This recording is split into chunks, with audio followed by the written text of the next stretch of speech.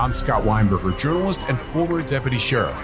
In my new podcast series, Cold-Blooded, I'm embedded in the cold case investigation into the death of firefighter Billy Halpern. Experience this investigation in a truly unique way, untangling secrets that may reveal the answers to not only one case, but almost a dozen. Listen to Cold-Blooded, The Apollo Gym Murders on the iHeartRadio app, Apple Podcasts, or wherever you get your podcasts. I used to have so many men. How this beguiling woman in her 50s, she looked like $1 million, scams a bunch of famous athletes out of untold fortunes. Nearly $10 million was all gone. It's just unbelievable. Hide your money in your old rich man, because she is on the prowl. Listen to Queen of the Con, Season 5, The Athlete Whisperer, on the iHeartRadio app, Apple Podcasts, or wherever you get your podcasts. What up? I am Dramos, host of the Life as a Gringo podcast. This is a show for the No Sabo kids, the 200%ers. Here we celebrate your otherness and embrace living in the gray area. Every Tuesday, I'll be bringing you conversations around personal growth, issues affecting the Latin community, and much more. Then, every Thursday, I'll be tackling trending stories and current events from our community. Listen to Life as a Gringo on the iHeartRadio app, Apple Podcasts, or wherever you get your podcasts. Oh, hi, I'm Rachel Zoe, and my podcast, Climbing in Heels, is back and better than ever. You might know me from the Rachel Zoe Project, or perhaps from my work as a celebrity stylist. And guess what? I'm still just as obsessed with all things fashion, beauty, and business. Climbing in Heels is all about celebrating the stories of extraordinary women, and this season is here to bring you a weekly dose of glamour, inspiration, and fun. Listen to Climbing in Heels every Friday on the iHeartRadio app, Apple Podcasts, or wherever you get your podcasts. Make sure to check out Drink Champs, your #1 music podcast on the Black Effect Podcast Network.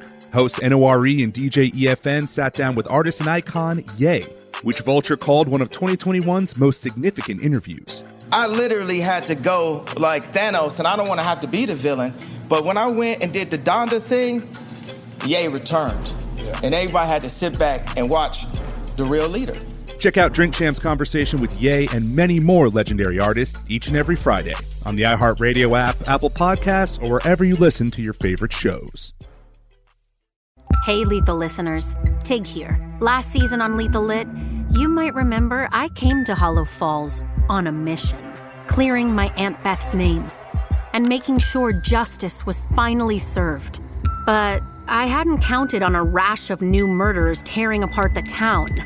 My mission put myself and my friends in danger, though it wasn't all bad. I'm gonna be real with you, Tig. I like you. But now, all signs point to a new serial killer in Hollow Falls.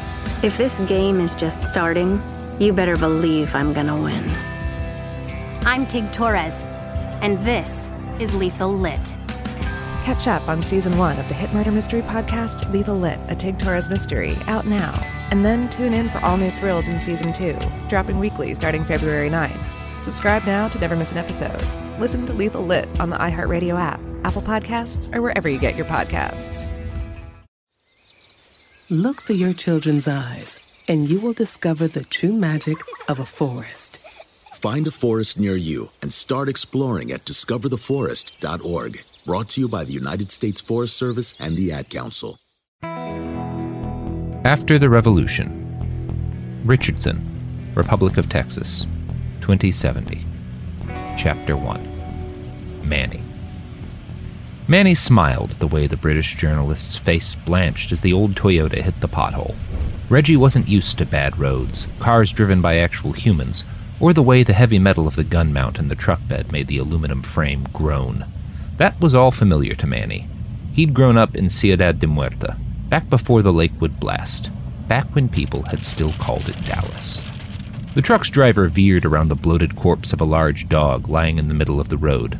Reggie gripped the truck bed with white knuckles and eyed the swaying ammo belt of the 20mm cannon like it was a coiled snake. The gunner, Manny's cousin Alejandro, grinned down at the journalist. "The suspension's a little fucked, yeah?" The Brit nodded and turned greener when the technical hit another pothole. Manny supposed he should offer a comforting word to the man. That would be good business. But a louder part of him looked at Reggie's brand new boots and thought, he can stand a little less comfort.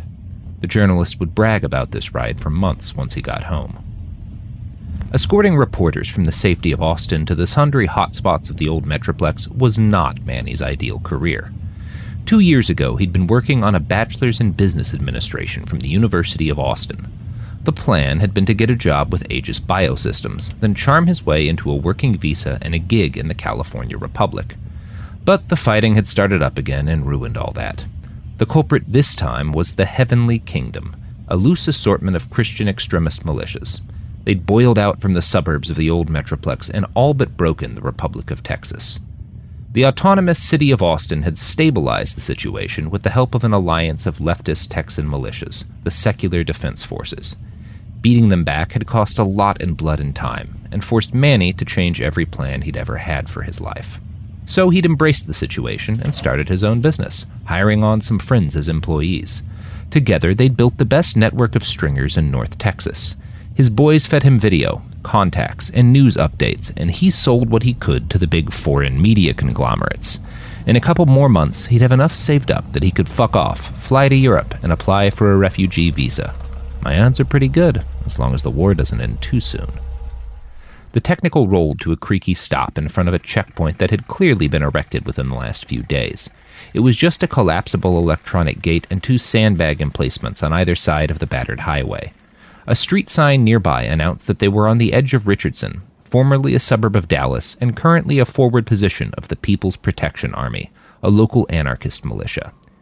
Manny could see the PPA's red-black triangle emblem stitched onto the jackets of the soldiers guarding the checkpoint. One of the PPA men walked up to the driver's side window and started chatting with Philip, the driver. Phil and Manny's cousin Alejandro were both with the Citizens Front, a more or less apolitical militia from the suburbs of Austin. Both militias coexisted under the broad umbrella of the Secular Defense Forces. The SDF had been organized by the Canadian government to lump all of North Texas's palatable militant groups into a single package that could be conveniently armed. While the first guard talked with Philip, his partner did a circuit around the back of the truck. The man was big, bulging with muscles so sculpted and prominent they had to be vat-grown, and he moved with the twitchy ungrace of a man who'd replaced his nervous system with circuitry. His weapon was a very old, very battered AR-15 with an M243 grenade launcher below the barrel. The latter was old U.S. military gear. The former had been someone's toy before the Revolution gave America's 500 million civilian guns a new raison d'etre. The man moved back to the barricades when he'd finished his lap. Reggie looked up at Manny and asked, Was he chromed? Manny smiled. That was always one of the first questions, as soon as any foreign journo saw a trooper with a large enough build, skin with an off-shade, or who just moved a little too fast to seem completely right. Anything beyond basic aesthetic and medical modifications were banned in civilized countries, like the UK. The real chrome, the implants that would let a man lift a truck or take a rocket to the belly, that shit was locked up tight. Few national militaries even use the stuff these days. Not after the Revolution. He's got some vat-grown muscles, Manny said, in an offhanded way that suggested such things were common. Aftermarket nerves, too, probably. His stuff is low-grade. That's why it's so visible. Reggie nodded. His eyes stayed locked on the big man. He was quiet for a while before he spoke again. You just live right alongside them, don't you? Manny shrugged. Everybody's got something out here, and the wetware's what lets us hold back the martyrs. They'd own the whole city if it weren't for half-vats like him. The journalist nodded, and his gaze stayed fixed upon the militiaman until a troubled look crossed his face. He glanced back to Manny. Are you, chromed? Reggie asked. Manny smiled. I don't expect either of us is stock sapien, eh? But I doubt I've got anything you don't.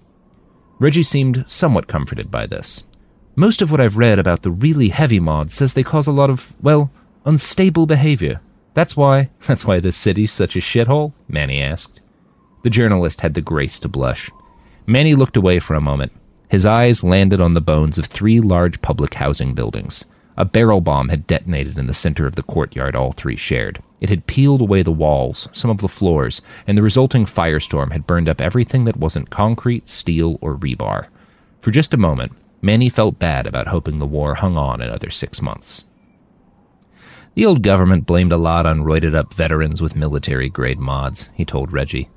Most was just propaganda, fear-mongering. People were pissed after 20 years of plague, disaster, and poverty. Manny shrugged. It's true, though. A lot of chromed-up vets turned on the government. You can't make men into gods and expect them to keep fighting for men. Reggie pointed back to the balding militiaman. I take it Muscles there is pretty far from a god? Nah, Manny laughed. He's just a guy with too much meat money. Gods don't man checkpoints. The Brit was excited now. These were the questions he'd wanted to ask since they met yesterday. Do you know where some of those people are? Reggie couldn't keep the excitement out of his voice. Could we talk to them?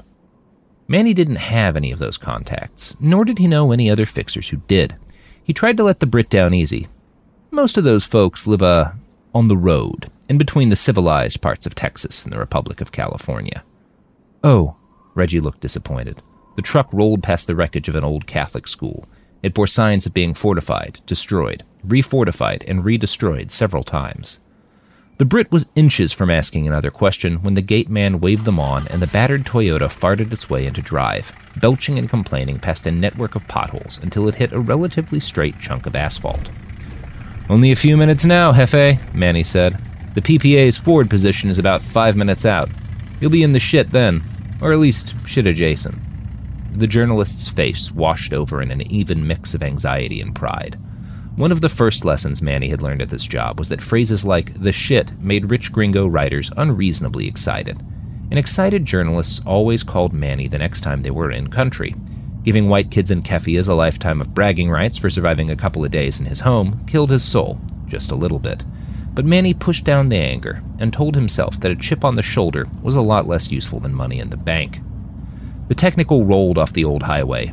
Manny could see 23 and Spring Valley Road emblazoned on a weather-beaten, bullet-scarred sign. The Technical pulled to the right. The gun swayed in its mount. Manny couldn't help smiling as the Brit instinctively pulled away from it. They rolled up to what had once been a strip mall and was now a forward operating base for the People's Protection Army. An old laundromat, a bookstore, and a half-dozen restaurants now had their roofs ringed with barbed wire and machine gun emplacements. Manny could see a line of bullet holes stitched across 3 of the shops. None of the windows were intact, but otherwise the buildings had weathered the war rather well. 3 M198 howitzers were parked next to a taco shop that had once served the local college kids beer and cheap grub. There was a flagpole out in front of the shop, and from it hung the blue and white starburst flag of the SDF. 3 men in uniform stood, waiting as the old Toyota rolled to a stop and Manny and Reggie disembarked. 2 of the men were officers in the PPA, Colonel Jacob Milgram and Major Deshawn Clark. Milgram was a boring, tight-lipped, nerdy type, but Deshawn was one of Manny's favorite sources. He was an old infantry guy, a consummate brawler with a face full of scars and 3 published books of poetry to his name. He actually had a base of international fans, mostly in Spain. The third man was Hamid Mohammed, an advisor from Syrian Kurdistan. The Kurds had been giving aid to the sundry militias of the secular defense forces for years now. Manny considered Hamid almost a local. He shook hands with Jacob. Since Manny knew Deshawn better, he met the man with a full embrace and used it as an opportunity to palm the Major a packet of his favorite cigarettes. Deshawn gave him a wink and a smile. Manny shook Hamid's hand next, and then kissed him on the cheek. Hamid returned the kiss, clapped him on the shoulder, and said, "Emmanuel, my friend, you really should get out of this business. One of these days you'll come up here, and it won't be safe." Manny frowned a little at the use of his birth name, but he didn't make an issue out of the matter.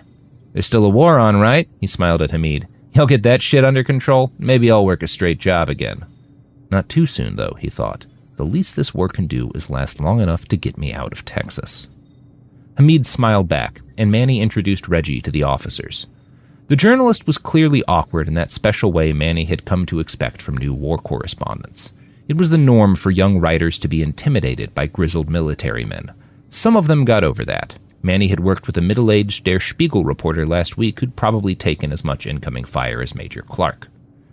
Colonel Milgram led them into the militarized taco shop. A brief blast of nostalgia squeezed Manny's lungs. The place had obviously been closed since the Revolution. The drink specials and meal prices printed on the wall were given in US dollars, a currency as dead as the last American president. Manny recognized ads for bands and movies he remembered from his childhood. The glass facade had shattered years ago. The kitchen had been gutted and replaced by wall-length screens displaying maps of the city. At least a dozen uniformed men and women milled around the space in small groups. He and Reggie sat down at a long picnic table with Hamid and the 2 officers. Reggie set his camera up on the table. It was just a small silver sphere, but Manny knew it could record everything happening around it at a higher resolution than the human eye. An orderly brought in 3 beers, Shiner Box from Austin, and 1 dark brown tea in a glass cup for Hamid. The Brit raised his glass in a friendly salute. "Thank you for meeting with me." And then he started to ask questions. Manny leaned back in his chair and enjoyed a long gulp of cold beer. If he wasn't needed to translate, he generally checked out during interviews. He used the free time to activate his deck and check in on the 2 stringers he had working right now. David Allenby was up in Addison today, taking a Californian documentary crew on a tour of an SDF training facility. He'd messaged Manny to let him know they'd gotten through the checkpoints without any issue. Oscar Martinez didn't have any journalists with him. He was embedded with a Republic of Texas police unit, getting footage from inside a neighborhood that had recently been liberated from the Heavenly Kingdom. There were no new messages from Oscar. His last check-in had been the night before. It was probably nothing, but it concerned Manny nonetheless. What if Oscar got a better offer for his footage? He'd always been loyal before, but if that fuck from the Guardian had gotten to him? "I'm interested in the Abrams Road bombing," Reggie told the colonel, and Manny's attention swung back to his reporter. That's an odd thing to ask about. The bombing had occurred 2 weeks back. It had been big news for a couple of hours. Manny had paid one of his contacts in Raza Front for a video of a walkthrough of the wreckage. It had brought in about $3,000 profit. The Abrams Road bombing was not a martyrdom operation. Colonel Milgram sounded almost angry. "Terribly sorry," Reggie said. "You're right, of course. There was no driver, so no martyr, right?" "Right," Deshaun Clark said. He pulled a folded piece of white paper out of his pocket, opened it up, and smoothed it out on the table. It was a map of the DFW area, color-coded to show the positions of the various militias in the region. "We operate 8 checkpoints on that part of the Richardson line," Deshaun said as he pointed to each one. 5 of them border Republic-controlled territory. The traffic from there is mostly autonomous, and those vehicles slave themselves to our traffic management system before they can enter our territory. The other 3 checkpoints border territory controlled by the Martyrs. They don't see much traffic, and they're all heavily manned. Reggie was quiet for a few seconds. Manny could almost hear the gears turning in the journalist's head as he struggled to find the words for his next question. "Would it be fair to say the autonomous checkpoints are less secure, then?" Deshaun smiled a thin, quiet smile. Hamid grimaced. Colonel Milgram responded in a terse voice. "The autonomous checkpoints have fewer defenders, but they border Republic territory. The Martyrs haven't pulled off an attack on one in quite some time." Was Abrams Road not one such attack? Reggie looked eager now, like a hound following a scent. "We don't know who bombed Abrams Road," Colonel Milgram said. "No one's taken credit, but we doubt it was the Martyrs." "Why?" the journalist asked. Manny leaned in a little, interested in spite of himself at where this was all going to lead. "Perhaps," Hamid said, "you should read a bit more about this Heavenly Kingdom. They reject all autonomous technology. They even use remote human pilots for their drones, like it's 2003. That's why our skies are always clear. We jam them." Reggie asked, "Is it possible they found some way to hack your defense system?" Hamid laughed. "We bought this system from the Israelis. If you're telling me one of the Martyrs Brigades has a hacker who can crack that, then I'm the king of Albuquerque." "But something still went wrong," Reggie insisted. Hamid's smile turned cold. "This is war, Mr. Reggie. It's mostly things going wrong." That's where the line of questions petered out. Reggie asked them for access to the security footage from the destroyed checkpoint, and Colonel Milgram agreed to send it over. "We'd like to speak to the survivors as well, if possible," Manny interjected, not waiting to see if the journalist would ask. He knew those men were all stationed behind the line now, which would make for a safer, easier rest of the day than heading up to the wire. "Of course," Colonel Milgram said, with a smile to Manny. They said their goodbyes, and then Major Clark walked them out to their waiting Toyota.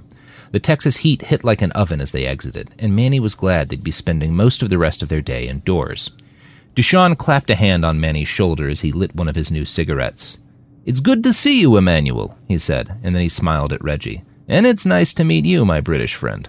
I'm sorry you've come to the front at a boring time." "Why?" Reggie asked. "Because this," Deshaun gestured at the gun emplacements and loitering militiamen of the command post. "This is not war. Not really. Your job is to help your people, children of peace and plenty, understand what is going on here. You must teach them the language of war. And to paraphrase a dead poet, the language of war is a language made of blood. To be spoken, it must be earned." There was an awkward pause. A little of the blood drained from the journalist's face. You nutty old fuck, Manny thought, with more amusement than fear. Classic Deshaun, he said, and laughed to ease the tension. The major bid them both a good day, hugged Manny, and sauntered off back to the command post. Smoke from his cigarette curled up into the air behind him as he walked. Manny's eyes lingered on it for a second before he turned back to Reggie. Ready to go? He asked, chipper as he could manage. 3 hours, a handful of interviews, and one short drive later, Manny and Reggie arrived at their home for the night, the Richardson Autonomous Project.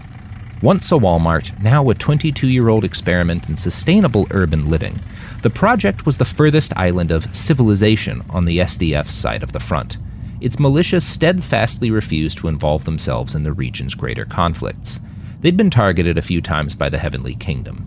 The SDF, by contrast, left them alone. So when a fixer like Manny found himself on the wrong side of the LBJ freeway after dark, he could usually trust the project to provide food, booze, and shelter. For a price, of course. Sleeping arrangements in the project were broadly communal. The bulk of the old Walmart had been converted into an indoor meadow with grow lights hanging from the rafters and a wide, lush field of native grass sprawling across most of the inhabited space. Fruit trees, bushes full of berries, cannabis plants, and copses of bamboo lined the edges of the space. The center of the field was dominated by a large circular kitchen surrounded by a handsome oaken bar table.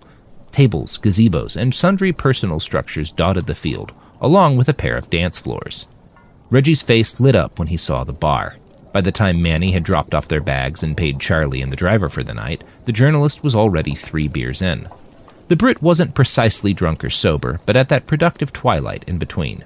He'd unrolled a portable screen and had a holographic display up, looping 4 separate sections of the security footage Colonel Milgram had sent over. The journalist alternated between typing furiously, scrawling notes in his journal, and taking huge gulps of something brown and foamy. He stopped working when he saw Manny approach and waved him into the adjacent seat. "Hey, brother, check this out."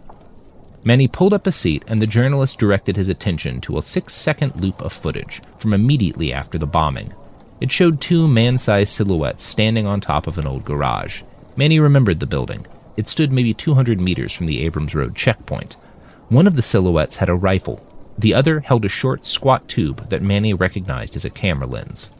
"Notice anything?" "Spotters," Manny said. "Probably trying to get a kill count." "No, man. Look at where he's pointed. That cunt's not looking at any post. He's looking straight back, deeper into the old town. And I'll bet you he's high up enough to be staring right at Colonel Milgram's command post." Manny looked again. He thought about the angle. "Okay, so what?" he asked. "You think this was a probing attack for some big action?" The journalist shrugged. "Maybe. It's something new, is what interests me. 2 years of martyrdom operations that all look more or less the same, and now this weird one. An autonomous vehicle bomb from a group of fanatics who think autonomous vehicles are the devil." "Yeah," Manny agreed. "That does seem weird." The bartender walked up and offered Manny his pick of the finest liquor in this particular war zone. Manny ordered a Shiner. It was the one beer a drinker could find across both the Republic of Texas and the Austin Autonomous Region. He looked back at the looping footage. They both watched it twice more. Then Reggie spoke up again. "What have you heard about Pastor Mike?" he asked. Manny stiffened a little bit at the name. He'd heard it, of course. Vague stories of rioting in Kansas, a fundamentalist uprising inside the southernmost territories of the United Christian States. He hadn't thought much about it at first, but 2 years ago Pastor Mike had moved to Texas, shortly before the Heavenly Kingdom had declared itself. It was hard to say what role exactly the preacher played in the organization, but he was certainly its most visible face. "I know who he is," Manny said. "I know the Republic let him in because they thought his followers might provide a buffer against Austin's influence. I know that blew the fuck up in their faces." Manny took a long drink and continued. "That's an old story around here. The Republic using those god-fondling nutfucks to push back against the leftists." The journalist raised an eyebrow, and Manny instantly regretted his crude response. He didn't really care about religion one way or the other, but whenever he came out to the front, it was hard not to get a little angry, especially after a drink. "Sorry," he said. "It's been a long day." Reggie looked down, coughed, and took a sip. He looked back at Manny, took another sip, and said, "You know, that's another subject I'd rather like to cover." "What?" Manny asked. "Anti-Christian sentiment in North America." Manny grunted and looked down at his drink. The Brit barreled on. "You're not the first North American I've heard express anger towards Christians," he said. "In California, Cascadia, the North American Federation, I've just seen a lot of hate." "Look," Manny interrupted. "Me? I'm a man of peace.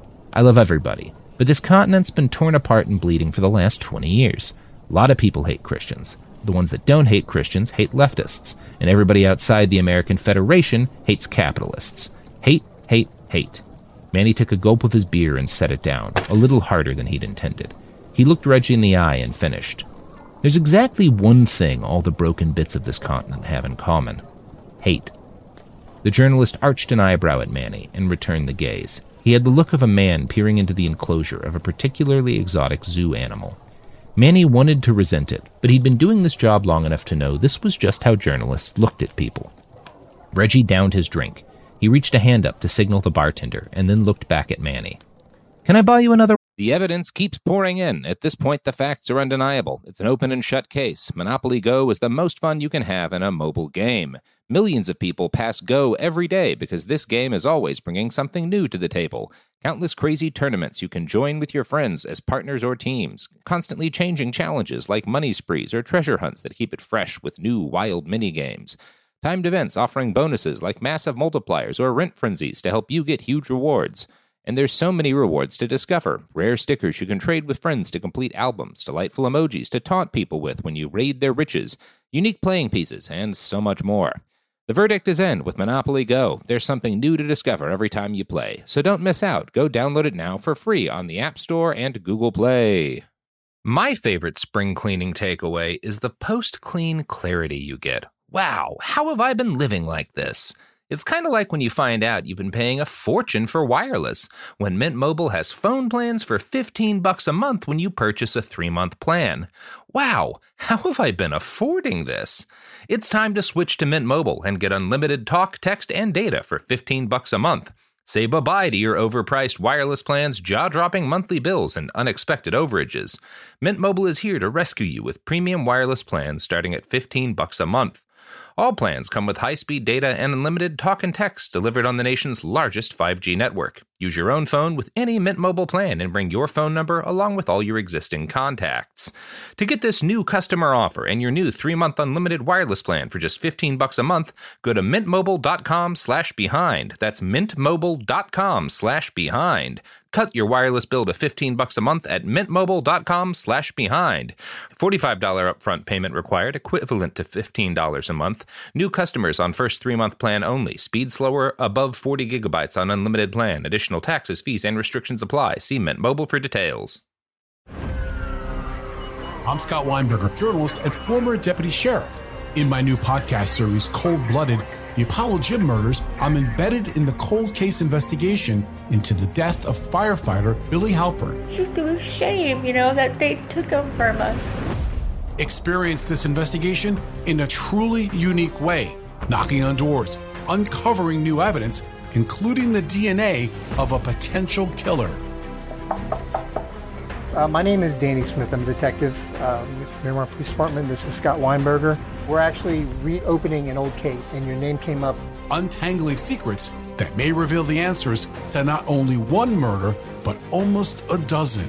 I thought they were going to kill me, so I kept my mouth shut and I didn't say anything. All these years, I didn't say anything. Listen to Cold Blooded, The Apollo Gym Murders on the iHeartRadio app, Apple Podcasts, or wherever you get your podcasts. Get emotional with me, Radhi Devlukia, in my new podcast, A Really Good Cry. We're going to talk about and go through all the things that are sometimes difficult to process alone. We're going to go over how to regulate your emotions, diving deep into holistic personal development, and just building your mindset to have a happier, healthier life. We're going to be talking with some of my best friends. I didn't know we were going to go there on this. People that I admire. When we say listen to your body, really tune into what's going on. Authors of books that have changed my life. Now you're talking about sympathy, which is different than empathy, right? And basically have conversations that can help us get through this crazy thing we call life. I already believe in myself. I already see myself. And so when people give me an opportunity, I'm just like, oh, great, you see me too. We'll laugh together, we'll cry together, and find a way through all of our emotions. Never forget, it's okay to cry, as long as you make it a really good one. Listen to A Really Good Cry with Radhi Devlukia on the iHeartRadio app, Apple Podcasts, or wherever you get your podcasts. Ground. Manny shook his head. No thanks, I'm tired, and I don't want to drag ass at the front tomorrow. He downed the last of his beer, bid Reggie a good night, and headed over to the spot of turf where he'd set up his sleeping bag and gear. He popped off his shoes, his pants, and his shirt, and rubbed himself down with a handful of wet naps. Then he grabbed a nightshirt and sweatpants from his bag and slipped them on. Manny considered clean pajamas a necessity. He fired up his deck again once he was swaddled in his sleeping bag. There was a juddering start, and then the corners of his vision were populated by a series of small, partly translucent screens. Each one bulged with updates, friends asking about his weekend plans, spam from his college, notifications about the new video uploads, and headlines from the local news. David had messaged him twice more to let him know he and his journalists were headed back to Austin, and then that they'd arrived. Oscar still hadn't responded. Manny's initial concern was over his loyalty. I got that fucker started as a stringer. If he sold that video and cut me out of the deal, I'm going to. But the longer he thought about Oscar, the more Manny worried something might have happened. He'd been working in Plano today, near a very stable chunk of the front, but this far out, almost anything could happen. Manny closed his eyes, sighed, and tried to purge the anxiety from his mind. There was nothing to do now, other than get to sleep so he could wake up tomorrow and make more money. That thought prompted Manny to pull open his banking app and check on the status of his savings account. The numbers glowed, fat and happy, in the space in front of his head. Another 5 months in the field, maybe 6, then I buy that plane ticket. He started to think about the pictures he'd seen of Dublin and Berlin and Barcelona, all the places he thought he might live if this war would just hang on a little longer. He soon fell asleep and slept pretty well until the first mortar landed.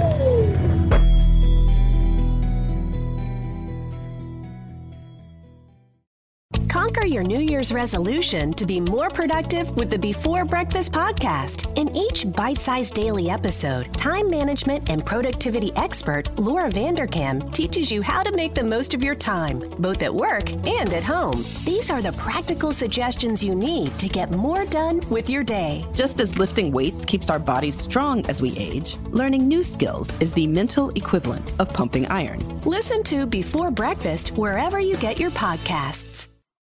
What's up, guys? I'm Rashad Bilal. And I am Troy Millings, and we are the hosts of the Earn Your Leisure podcast, where we break down business models and examine the latest trends in finance. We hold court and have exclusive interviews with some of the biggest names in business, sport, and entertainment. From DJ Khaled to Mark Cuban, Rick Ross, and Shaquille O'Neal. Our alumni list is expansive. Listen in as our guests reveal their business models, hardships, and triumphs in their respective fields. The knowledge is in depth, and the questions are always delivered from your standpoint. We want to know what you want to know. We talk to the legends of business, sports, and entertainment about how they got their start and, most importantly, how they make their money. Earn Your Leisure is a college business class mixed with pop culture. Want to learn about the real estate game? Unclear as how the stock market works? We got you. Interested in starting a trucking company or a vending machine business? Not really sure about how taxes or credit work? We got it all covered. The Earn Your Leisure podcast is available now. Listen to Earn Your Leisure on the Black Effect Podcast Network, iHeartRadio app, Apple Podcasts, or wherever you get your podcasts.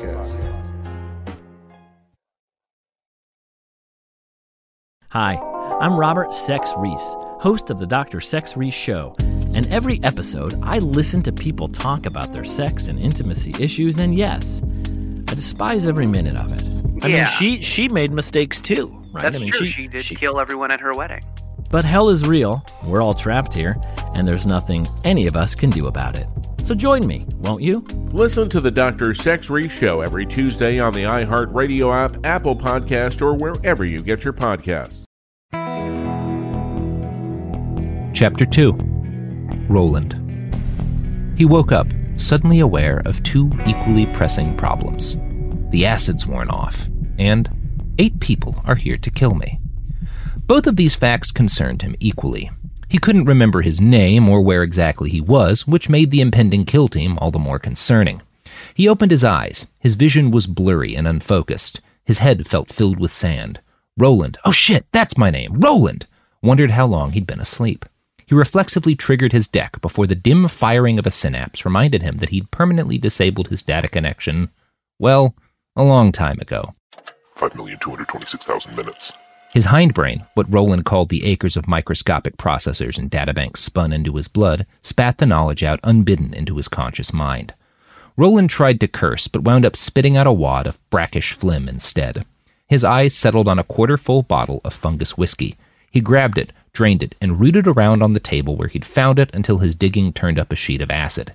He ripped the sheet in half, ate one half, and pasted the other on his sweat-damp chest. Roland's brain didn't wait for the acid to do its job. Nanomachines couriered the lysergic diethyl acid directly to his synapses. The drugs took hold in a matter of seconds. Acid softened the world around him. His hindbrain's running commentary faded into a sort of generalized hyper-awareness of the world around him. He sighed, relaxed, and remembered. A woman hovered over him, her hands on his shoulders, her knees on either side of his body. Sweat dripped down from her short black hair onto his face and chest. Her pupils were the size of dinner plates. She smelled like acid and desire. She smiled, revealing a row of Damascus steel teeth. Roland pulled himself out of the memory. He felt the strike team advance. His hindbrain generated a map of the approaching assassins. They were still a solid minute from his hovel. There were 6 men and 2 women on the team. If he'd wanted, a microsecond's focus could have told him which members of the group were vegetarians, where 2 of the team were on their menstrual cycles, and how recently each of their firearms had been cleaned and oiled. But Roland didn't care about that information. He was trying to remember where he'd left his gun. The one-room hut Roland occupied was best described as squalid. He knew he'd lived there for quite a long time, although he wasn't sure if the home was his in any legal sense of the word. Its one room held a filthy mattress, a hot plate, several dozen empty bottles of liquor, and a tinkling carpet of spent whippets. A large knife was embedded in the door. Roland couldn't remember why. He knew he'd had a gun at one point, even though he couldn't currently find it.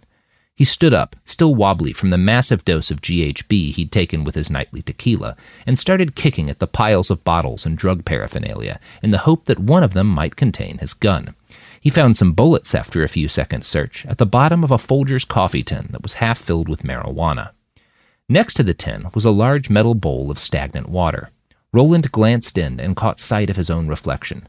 His black skin looked ashen and clammy. Unusually pale, he thought, but he didn't recall enough about himself to know if that was really true.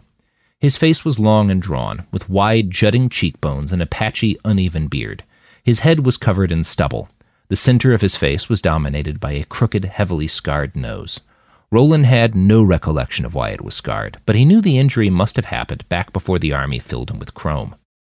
He turned away from his reflection and continued his search through the house, scattering food-encrusted plates, empty Coke bags, and old-fashioned print pornography into even less organized piles. No dice. Did I pawn it? He wondered, as his machine-assisted eidetic memory warred with his profound intoxication. Roland was now conscious enough to remember that not remembering much was pretty normal for him, and he should really worry more about the assassins coming to kill him. Oh shit, right! The strike team was just 50 meters out now. He felt a gust of wind and, in the same way, felt as 2 of the men began to assemble a large sound cannon behind a rocky hill that faced his hovel.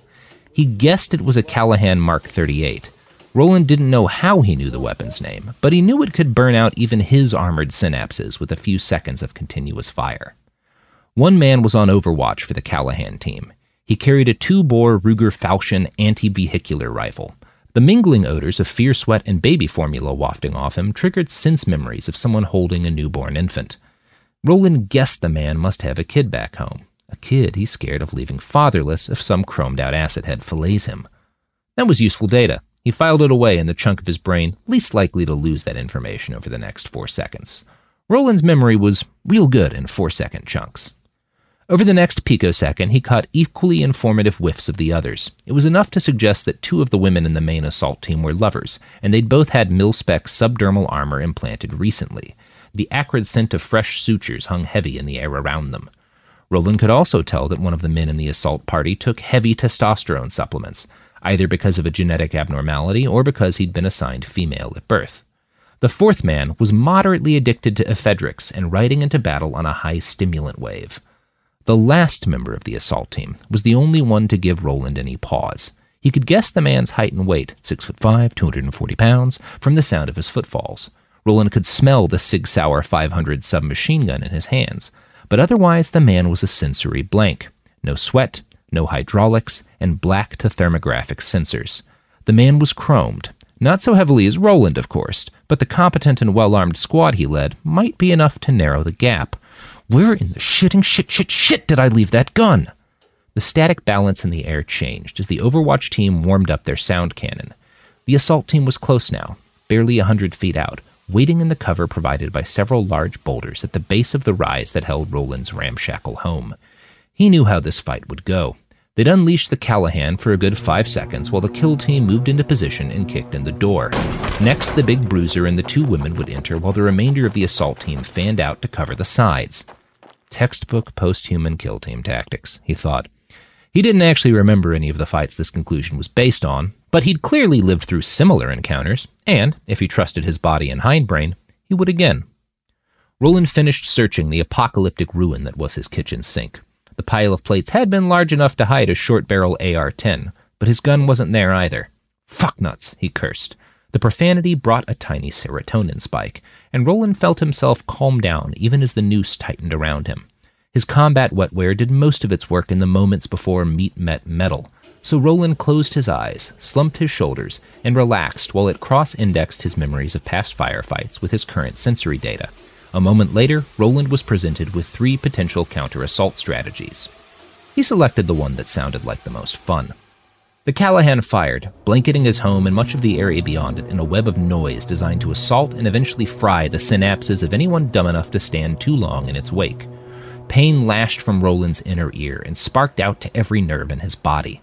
It would have been enough to leave a strong man curled on the ground, shitting his guts out, but Roland just felt a distant ache. His experience of the damage was more akin to seeing the check engine light on a car than true agony.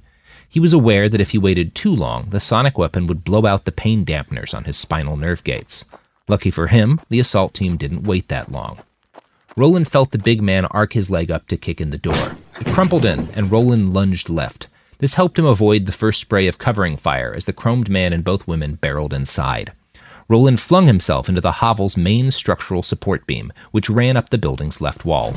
He hit it with the rough speed and force of a light truck going 20 miles an hour. His momentum carried him and half the left wall into the rocky ground outside. Roland's filthy little home tottered and swayed. It collapsed first on the left side and then on the right as the whole structure failed. Roland was already up with a jagged piece of 2x4 in his hands. He rushed the ephedrix addict holding down the left flank. The man got 2 shots off and, to his credit, both hit right where Roland's original heart had been. And then Roland was on him. He shoved the wood into the meat of the man's face. It gouged off enough flesh to fill a pint glass and shattered the poor fellow's jaw. He went down, hard. Roland smelled the familiar scent of anti-hemorrhagic nanomachines as they rushed to save the man's life. He caught a slight sour whiff of the cheap clotting agents in the man's blood. Roland guessed it was Traumax brand, which was convenient. Traumax had based their whole line off a piece of Brazilian military wetware that itself was based on a crude synthesis of horseshoe crab blood. The organs worked well enough, unless you happened to be an amphetamine addict who'd suffered massive tissue damage. Then, your Traumax unit would flood your synapses with adenosine to knock you out, rather than risk pushing more amphetamines on your stressed heart. Something in the smell of the man's blood set off a powerful sense memory buried deep in Roland's hippocampus. Vines slashing his face, boiling jungle heat, and his fist connecting with the face of a heavily armed young woman. Her orbital bone broke under the blow. He smelled her blood meet the air, and she dropped. The memory flashed by, free of context, and the time it took the other man to hit the ground. It was frustrating to only remember the what of an action, and not the why or the after. It was like knowing how to ride a bike without remembering who'd taught you and when, only for everything. Roland found it somewhat unsettling. A 12-gauge slug hit him in the thigh. It dug deep, hit reinforced bone, and stopped. The little machines in Roland's blood were already cutting it apart by the time he stopped musing and bounded over to the other flank man. Roland chucked the 2x4 hard as he ran. The wood impacted above the assassin's temple with an audible crack, shattering the man's sphenoid bone. The battle drugs started to trickle into Roland's synapses now. A cocktail of endorphins, oxytocin, serotonin. The evidence keeps pouring in. At this point, the facts are undeniable. It's an open and shut case. Monopoly Go is the most fun you can have in a mobile game. Millions of people pass Go every day because this game is always bringing something new to the table. Countless crazy tournaments you can join with your friends as partners or teams. Constantly changing challenges like money sprees or treasure hunts that keep it fresh with new wild minigames. Timed events offering bonuses like massive multipliers or rent frenzies to help you get huge rewards. And there's so many rewards to discover. Rare stickers you can trade with friends to complete albums, delightful emojis to taunt people with when you raid their riches, unique playing pieces, and so much more. The verdict is in with Monopoly Go. There's something new to discover every time you play. So don't miss out. Go download it now for free on the App Store and Google Play. I'm Scott Weinberger, journalist and former deputy sheriff. In my new podcast series, Cold Blooded, The Apollo Gym Murders, I'm embedded in the cold case investigation into the death of firefighter Billy Halpern. It's just a shame, that they took him from us. Experience this investigation in a truly unique way, knocking on doors, uncovering new evidence, including the DNA of a potential killer. My name is Danny Smith. I'm a detective with Miramar Police Department. This is Scott Weinberger. We're actually reopening an old case, and your name came up. Untangling secrets that may reveal the answers to not only one murder, but almost a dozen. I thought they were going to kill me, so I kept my mouth shut and I didn't say anything. All these years, I didn't say anything. Listen to Cold Blooded, The Apollo Gym Murders on the iHeartRadio app, Apple Podcasts, or wherever you get your podcasts. Get emotional with me, Radhi Devlukia, in my new podcast, A Really Good Cry. We're going to talk about and go through all the things that are sometimes difficult to process alone. We're going to go over how to regulate your emotions, diving deep into holistic personal development, and just building your mindset to have a happier, healthier life. We're going to be talking with some of my best friends. I didn't know we were going to go there on this. People that I admire. When we say listen to your body, really tune into what's going on. Authors of books that have changed my life. Now you're talking about sympathy, which is different than empathy, right? And basically have conversations that can help us get through this crazy thing we call life. I already believe in myself. I already see myself. And so when people give me an opportunity, I'm just like, oh, great, you see me too. We'll laugh together, we'll cry together, and find a way through all of our emotions. Never forget, it's okay to cry, as long as you make it a really good one. Listen to A Really Good Cry with Radhi Devlukia on the iHeartRadio app, Apple Podcasts, or wherever you get your podcasts. I'm Tamika D. Mallory. And it's your boy, my son, the General. And we are your hosts of TMI. New year, new name, new energy, but same old us. Oh, yeah. And catch us every Wednesday on the Black Effect Network, breaking down social and civil rights issues, pop culture, and politics, in hopes of pushing our culture forward to make the world a better place for generations to come. But that's not all. We will also have special guests to add their thoughts on the topics, as well as break down different political issues with local activists in their community. If you like to be informed and to expand your thoughts, listen to TMI on the Black Effect Podcast Network, iHeartRadio app, Apple Podcasts, or wherever you get your podcasts. That's right. And an epinephrine concocted to make violence as addictive as a fat rock of crystal meth. Roland instantly wanted more, and he knew he could trigger a greater dose by stomping on the downed man's skull and ending his life. He fought down the urge and, instead, grabbed the man's AA-32 combat shotgun and rolled for cover behind a red rock boulder. He was almost fast enough. But either the Overwatch man had some aftermarket parts Roland hadn't smelled, or all the hardcore drug abuse had done long-term damage to his reflexes. Maybe no more crack binges, Roland thought, as a massive 2-bore slug blew most of his left shoulder out into the desert behind him. Roland belted out several fuckwords as pain flooded the banks of his dampeners. And just that second, with truly exquisite timing, the Callahan crew swiveled their weapon round and poured sonic fire at him from above. For a fraction of a second, everything went dark. Roland's world was riotous red pain and little else. If his body had required the input of his conscious mind, he would have been in a real pickle. During the milliseconds it took for his dampeners to cut through the pain haze, Roland's body dove 10 feet to the left, enough to take him out of the Callahan spray and behind an outcropping of rocks. 2 rounds cracked into the rock above his head. Roland came back to himself as the shards cut into his skin. He glanced down at the ruin of his shoulder. His little blood robots were already hard at work, rebuilding the muscles, bones, and sinews blown out by the giant slug. A couple seconds more, and the limb would be usable again. But Roland had a better idea. He used his intact arm as a flesh catapult and flung himself up over the boulder, towards the Callahan and its 3 guardians. The man with the 2-bore fired again. Roland had known he would, and his hindbrain had already calculated the ideal motions to avoid the dozen most likely shot patterns. He sailed over the half-pound bullets with ease and used the hand of his intact arm to rip his wounded arm free at the shoulder. Roland landed hard in front of the Callahan. He swung his own severed limb like a club and knocked the barrel to the left. Then he laid into the gun's crew with a mix of pounding swings from the arm and stomps to the other men's knees and ankles. Bones shattered. Assassins screamed. The man with the 2-bore and the newborn child at home wavered and broke. Roland had expected this. Many normal humans, even hardened veterans, found it nauseating and unsettling to see a man move as fast as he could move. Add beating their friends half to death with a severed limb, and, well, he'd predicted the guy would break. It's not your fault, buddy, Roland thought as he watched the man run. Don't feel bad. He'd wanted to say that out loud, but he was having trouble working his vocal cords. In roughly 7 seconds, Roland had eliminated 5 out of 8 threats in the kill team. His hindbrain predictions had given him 6 more seconds, at least, before the entry team cleared themselves from the debris of his collapsed hovel. But the other posthuman, the man who'd shown blank on most of Roland's senses, had freed himself faster. Roland realized this when a trio of 50 caliber slugs burst into his chest cavity. He dropped, avoiding the last 3 rounds of the burst, and rolled behind another pair of boulders with his severed arm in hand. The 2 female assassins were close to freeing themselves now. Roland could hear them struggle out through the vibrations of their bodies in the red sand.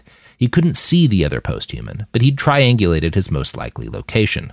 Unfortunately, the other fucker had him dead to rights. If Roland broke cover, he'd be shot to pieces.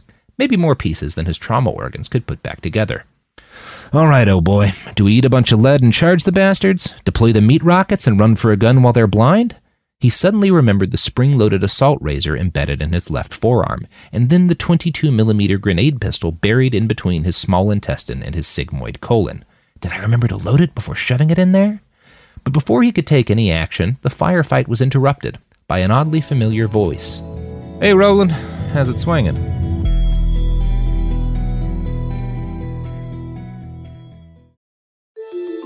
I called the Union Hall. I said it's a matter of life and death. I think these people are planning to kill Dr. King. On April 4th, 1968, Dr. Martin Luther King was shot and killed in Memphis. A petty criminal named James Earl Ray was arrested. He pled guilty to the crime and spent the rest of his life in prison. Case closed. Right? James Earl Ray was a pawn for the official story. The authorities would parade, oh, we found a gun that James Earl Ray bought in Birmingham that killed Dr. King. Except it wasn't the gun that killed Dr. King. One of the problems that came out when I got the Ray case was that some of the evidence, as far as I was concerned, did not match the circumstances. This is the MLK tapes. The first episodes are available now. Listen on the iHeartRadio app, Apple Podcasts, or wherever you get your podcasts. Here's to the great American settlers. The millions of you who settled for unsatisfying jobs because they pay the bills, and you just kind of fell into it. And you know, it's like totally fine. Just another few decades or so, and then you can enjoy yourself. Of course, there is something else you could do if you got something to say. You could, start a podcast with Spreaker from iHeart and unleash your creative freedom and spend all day researching and talking about stuff you love. And maybe even earn enough money to one day tell your irritating boss as you quit and walk off into the sunset, hey, I'm no settler. I'm an explorer. Spreaker.com. That's Spreaker. Hustle on over today.